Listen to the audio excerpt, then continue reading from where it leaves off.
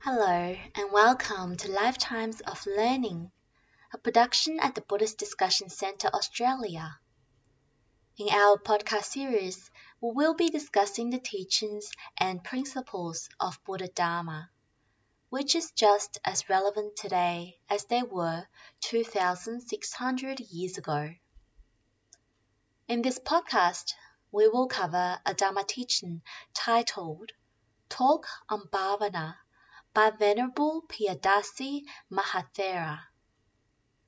Wherever you are, we invite you to bring your mind inside and listen to the teachings of the Buddha.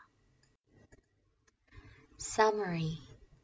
This article is a transcription of a Dharma talk given by Venerable Piyadassi Mahathera on the 10th of August 1992. Venerable Piyadassi talked about the importance of bhavana, the development and culture of mind, as the heart of Buddhist practice. His teaching also includes the meaning and examples of Dharma viharing, living according to the Dharma.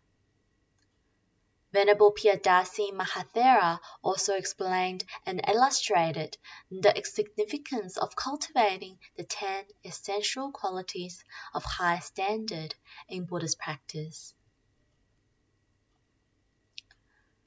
Buddha's teachings from Venerable Piyadassi Mahathera, August 10, 1992.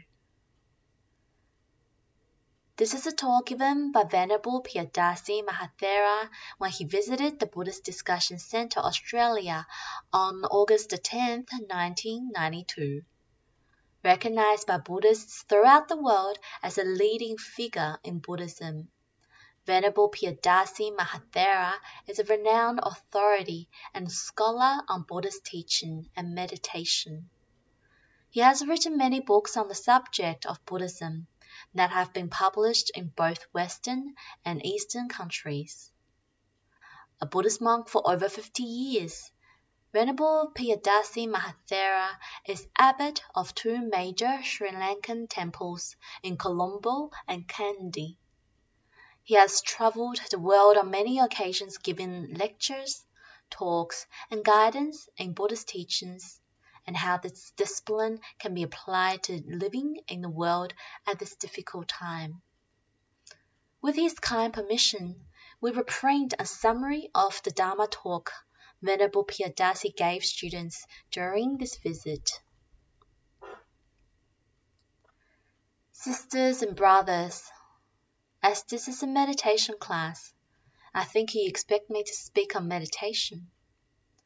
The word meditation we use, for want of a better word, for bhavana. Bhavana is the word used by Buddha both in Pali and Sanskrit, the same word. If you consult a good dictionary, you'll find several meanings to the word meditation. Thinking quietly, thinking seriously, contemplation. These are the meaning attached to the word meditation. Now the word bhavana means development or culture. What is it that we cultivate and develop? It is mind development and mind culture. It is better to understand these two words. Now it is everywhere they use the word meditation, but we have no other words. Bhavana means mind culture or mind development. You know, in this world, people want to keep physically fit.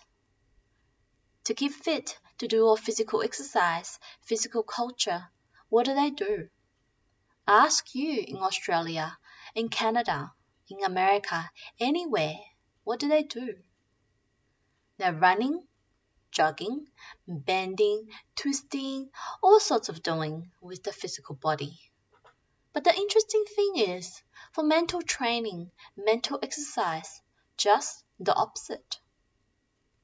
You sit down for your meditation, you see that your mind is running faster than your body. Your mind is running, jogging, twisting, bending very fast. But to have mental training, mental culture, you must drop all that. Therefore, you try to collect. Stop your running, stop your jogging, stop your bending, twisting. You have to get calm. Just the opposite. You get this understanding not from books. You sit down, you do meditation. Observe you are seeing how your mind works. Now when you experience that, it is not book work. It is not listening to a talk or reading a book. You experience it. See how your mind works.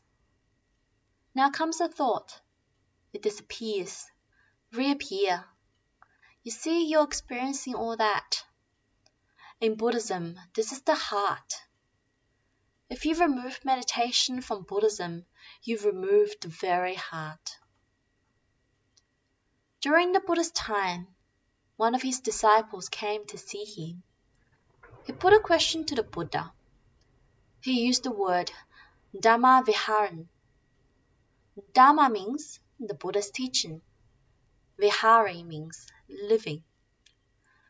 So Dhamma Viharan is living according to the Dhamma. Now the disciple's question is, Bhante, what is meant by Dhamma Viharan? Now the Buddha answers, there is a disciple who is very clever in studying the Dhamma, the Tripitaka, the Buddha's teaching, very clever in studying Dhamma, but does not go and behave like a hen on her eggs. You know, when a person is meditating, it is like a hen on her eggs. The hen on her eggs is seemingly very inactive, but actually doing something very important. Warming the eggs so that the chicks hatch. But the squirrel in the revolving cage is seemingly very active. The squirrel just merely turning the wheel, but seemingly active. So we are also in the world, sometimes like the squirrel. When you come here, you are like the hen on her eggs. So this person who studied the Dhamma is very clever, but does not go for meditation. The Buddha says that the person is very clever in studying the Dhamma, but not Dhamma Viharan, not living according to the Dhamma. Then there's one who studies the Dhamma and is also very clever in teaching others or convincing others, but that person does not go for meditation. The Buddha says that disciple is very clever at teaching, but is not Dhamma Viharan, not living according to the Dhamma. The next is one who can recite Dhamma, has committed to memory, and can recite the good things, but does not go for meditation. The Buddha says that disciple is not Dhamma Viharan. The fourth is one who reflects on the Dhamma, a good thing, but does not go for meditation. The disciple who learns the Dhamma and does meditation. The Buddha says, this disciple is Dhamma Viharan. When the Buddha was about to pass away, all the monks and disciples gathered together. Soon our Supreme Master will pass away. Let us pay our homage, our respect to our Supreme Teacher. They all gathered together. One monk has not come. Dhammarama was his name. So this monk said, Bhante, Dhammarama has not come. Buddha said, all right, you go and call him. I want to see him. The monks went to his kuti and said, the Buddha wants to see you. So he came. You know, the Buddha is very interesting. If a person does anything wrong, and the Buddha knows very well what has happened, he will never say, why didn't you do this? Why did you do this? He never put it that way. Even in a court of law, we don't do that. Just see what has happened. The Buddha also, he knows what has happened. He knows that person has done something very wrong. He will just hear you. What have you got to say? So the Buddha also said, Now, Dhammarama, they say that you are not here. Yes, Bhante. Now the Buddha sees what answer he gives. Bhante, I thought if I stay in my kuti and do little meditation and get some mental attainment, I think that's the best way to pay homage to my teacher, rather than going there to see my teacher's body. Sadhu, sadhu, sadhu. Excellent, excellent, excellent. The Buddha said, all follow Dhammarama. So you see there? Also you find the Buddha used the pride of place for meditation. From the Buddha's point of view, each one of us is a conflux of mind and body. Flux is our physical body changing, not remaining the same for 2 consecutive moments, let alone religion and philosophy, looking at it from a purely scientific standpoint. All things are changing. If you knock here, you cannot knock the same place again. Scientifically speaking, because the particles of matter there and the environment are all in vibration, so the scientists tell us all things are changing. The Buddha antedated modern science by 23 centuries when he said anicca, not permanent, or not stable, or fixed. So now we know that this body is changing. But the mind is also in flux. Mind and mental factors are all changing. Now in your meditation, you can see how a thought comes, disappears, how fast they come and go. They can be a wholesome thought, unwholesome thought, ugly thought, beautiful thought. So mind is a flux, flowing faster than the body. 17 times faster from an Abhidharma point of view. Observe these things in your meditation. After the Buddha, the first Western philosopher to come out with the flux theory was Heraclitus from Greece. Maybe these ideas were transported to Greece. To illustrate this idea of flowing, he said, Man cannot step twice into the same river. Is he right? Yes, because when he goes there, comes out, and goes again, that is flowing. That river is gone now. Do you understand? If you know your Dharma, if you know your teaching, Buddha's teaching, if you know the root of the Dharma, we will go a stage further and say, not only men cannot step twice into the same river, but the same man cannot step twice into the same river. Man is also changing. When he comes out, another man is going in really. In Buddhism, the pride of place is given to the human mind. Buddhism, the most psychological of religions, or theistic religions. By theistic, I mean all religions that profess a God, permanent, everlasting creator. That permanent creator rewards the good deeds of his creatures and also punishes the bad deeds. The Buddha is not against these terms God or soul. He's not against them. But when you say permanent and everlasting, and Buddha says, I cannot say anything is permanent or everlasting. That's the thing you see. He tried to find out, to locate anything permanent here. He found the body flux, he found the mind flux, but he couldn't locate any permanent entity, any permanent soul or self here. Therefore he said, I won't say there is anything permanent. Not the terms God and soul, only not permanent. Therefore, all theistic religions are theocentric.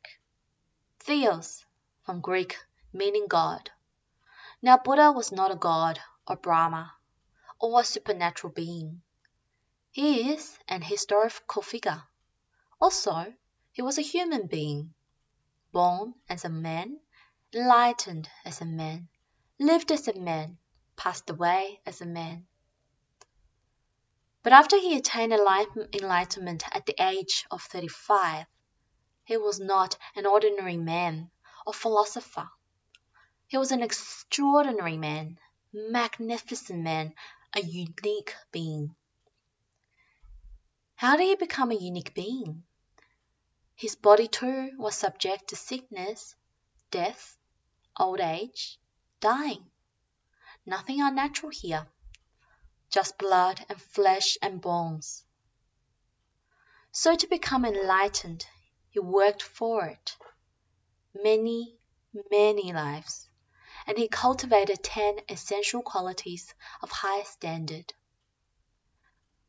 Dana, charitable giving. Sila, morality. Nekama, renunciation. Panya, wisdom. Virya, effort. Kanti, patience. Sacha, truthfulness. Adithana, determination. Metta, loving-kindness. Upekkha, equanimity. These are the 10 essential qualities of high standard. Even he sacrificed his life for the sake of enlightenment. It is not the prerogative of a chosen few. We each can cultivate the 10 essential qualities of high standard. Enlightenment means to understand ourselves. You find the Four Noble Truths, that's the essence and quintessence of the Buddha's teaching. Have you understood yourself? No. When two persons meet, there are really 6 persons. How do you get 6 out of the 2? Each person as he sees himself or self, 1. Each person as the other person sees him or her, 2. Each person as he really is or as she really is, 3. 3 times 2, 6. Each one thinks, I am so and so, depending on his ego, his conceit, his pride. He then thinks who the other person is. Then there is the real person. That's what Buddha did. Understand the real person. When we understand ourselves, no more fire here, no more raga fire, hate, lust, or delusion. Buddha once said, I'm a person cool and free from all fires. We cannot say that. When we're doing meditation, all those things are there, sleeping. The latent tendencies are there. So, the Buddha's teaching is anthropocentric. From the Greek, man-centered. In this world, I cannot think of any person who walked like Buddha. The greatest walker in the world is the Buddha. He walked and walked the highways of India, enfolding all within his aura of loving compassion to meet people. So the Buddha meets all types of people from all walks of life, princes and paupers, rich and poor, literate and illiterate, women and children. But when he detected any weakness or shortcomings, the Buddha never said, You are a sinner, a wretched sinner. The Buddha said, Monks, this is due to ignorance. From the Buddha's point of view, this is the worst taint, worst defilement, the crowning corruption of all our madness is ignorance. From an Abhidhamma point of view, you can't have craving without ignorance. You can't have hatred without ignorance. Moha, ignorance, can work without any help. independently. Do you do breathing meditation? That's the one the Buddha praised. Little Rahula, Prince Siddhartha's son, joined the order when he was very young. The Buddha wanted to teach him. He gave him 7 types of meditation, from less to more advanced. First, he gave Rahula the 4 Brahma Vihara, Metta, Karuna, Mudita, Upekkha, which is love, compassion, sympathetic joy, and equanimity. I call them the art of noble living. Some call it divine abiding. It doesn't carry any meaning unless you know the terms. You cultivate love to get rid of hatred. Love and hatred do not coexist. When you say love, there's no compromising limitations. Metta means to be a person without any attachment. The word love is not enough. If you do some harm to another person to defend yourself, don't say, I'm justified in doing that. That's not Buddhism. That's harming. There are no compromising limitations in the Buddha's metta. It is love without attachment, or bond, or tie. May they be well and happy. May all persons be well and happy. Metta is like quicksilver. You put it anywhere and it doesn't get attached. To love without attachment is sometimes not easy, but not impossible. You know, in this world, sometimes I hear young people say, I love you more than my life. Lovers say that. That is lover's life. But when he sees the response is not to his satisfaction, then anger. Not I love you more than my life. And why? That is not real love. It is very selfish, that thing. Very possessive. So metta is a wonderful thing. You start with yourself. May I be well. May I be happy. May no harm come to me. May all living beings be well and happy. It's the easiest way to do it. I like to be well and happy. May others also be well and happy. Not selfish. Send it to those in the hall, wishing these meditators to be well and happy. Then you go beyond the hall, whole of Melbourne, whole of Australia, further, further. Like you drop a pebble in the water. It goes out in circles and circles and circles. So let your love go in circles like that. Compassion, you see, to avoid violence. Then cultivate sympathetic joy, appreciative joy. This is the opposite to jealousy. That's the best way to understand this word, mudita. Appreciative joy, congratulative joy, gladness, altruistic joy. The Buddha says, you do this appreciative joy to get rid of aversion to meditation. In the beginning, there is dislike. Cultivate joy, liking for the meditation. It gets rid of hatred, repulsion, aversion. After the 4 very mild meditations, you go a little higher.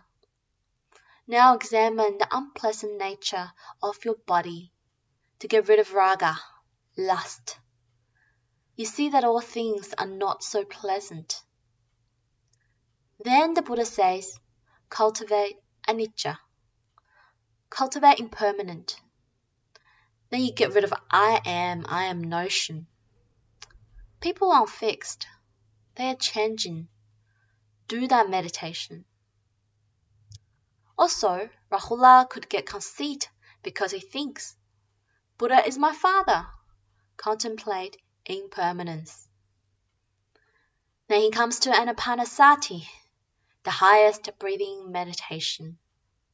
You may ask, what is this meditation? We're breathing all the time, even when we are asleep. The importance is mindfulness.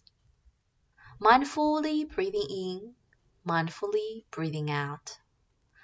At other times, that is not possible. But when we decide to meditate, we cut off all outside distractions.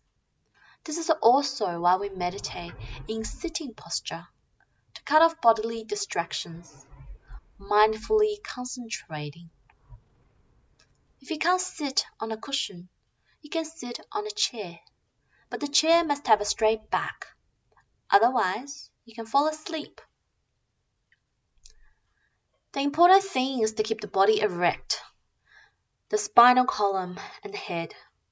Only for this meditation, the sitting posture is essential. Can we lie down to meditate?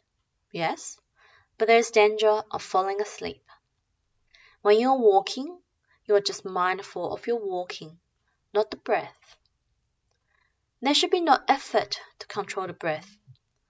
Just allow it to ebb and flow at its own natural rhythm. There are people who have meditated for 10 or 15 years who someday find they cannot concentrate for even 1 minute. That is the nature of the mind. The Cardiac Society in London has done research with this meditation and has accepted its curative effects. There are now 68,000 British patients doing breathing meditation. They said this meditation has done more for the patients than curative drugs. Unlike some other meditation practices, this meditation has an effect on both sides of the brain, and thus it is capable of bringing marvelous results to patients. A Sri Lankan doctor, Bodiniki, consultant psychiatrist to Harley Hospital, Essex, UK, says that 30 minutes of meditation, 15 minutes in the morning and 15 minutes at night, gives body the relaxation equal to 6 or 7 hours of sleep. It has been scientifically proved that Anapanasati meditation is capable of synchronizing the workings of both sides of the brain and reducing the patient's oxygen needs, blood pressure, and heart rate. This meditation can also be used to get people off drug addiction. I once went to Joseph Goldstein's meditation center in Boston. These young people were meditating for 1, 2, or 3 months and gradually developed an aversion towards all liqueur and drugs. Radical changes have occurred. The parents are surprised at these results and then also come and do a little meditation to find out the benefits. Question: what happens when the mind won't stay still? What is the best thing to do? Answer: do some metta meditation. If you find you're sleepy, either go to sleep. If you are tired or to wake up, stir the physical body. Wash the face, rub vigorously, and set the mind to doing the meditation. When you cannot sleep in the night, you can do a little breathing meditation. Or if you're troubled, you can just stretch the body and make it like a dead body. Don't think, just be there, aware. 1 hour, 2 hours, just relax. When you get up in the morning, you are invigorated and you can do your work. Meditators do not need as much sleep as the meditation. It is self-relaxing for body and mind. Instead of 6 or 7 hours sleep, we'll meditate instead. It's good. After the Dharma talk concluded, members of our center expressed their gratitude for Venerable Piyadassi Mahathera's kindness in visiting our center and offering his exceptional advice and blessings to help us. Members then made many offerings of flowers, incense, and other Dharma gifts to the Venerable. Practicing meditation is one of the 10 ways of making merit, as taught by the Buddha. Being aware of absolute truth. The 10 ways I listed was Pali for consideration and practice, for your reference. 1. Dana, generosity. 2. Sila, observing precepts. 3. Bhavana, practice of concentration and meditation. 4. Apachayana, respect for Dharma teachers. 5. Viyavacha, giving a helping hand for others to perform virtuous deeds. 6. Paridana, sharing merits. 7. Patanumodana, joyful acknowledgement in the sharing of merits. 8. Dhanimasavana, listening to Dharma. 9. Dharma dasana, teaching Dharma. 10. Ditthujukama, righting one's own wrong views. May you practice and develop Buddhist meditation. May all beings in the 10 directions, seen and unseen, receive blessings from this script. We thank the Devas and Devatas of learning for their help in and guidance with the writing of the script.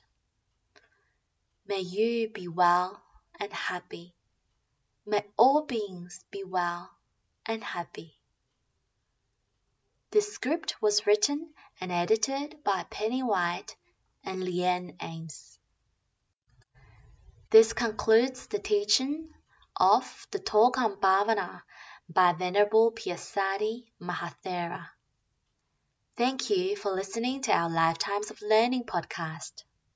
To listen to our other recordings, please go to our website www.bdcu.org.au and click on Dharma Teachings. Or you can go to our online World Buddhist Radio station from our website by clicking on Buddhist Radio.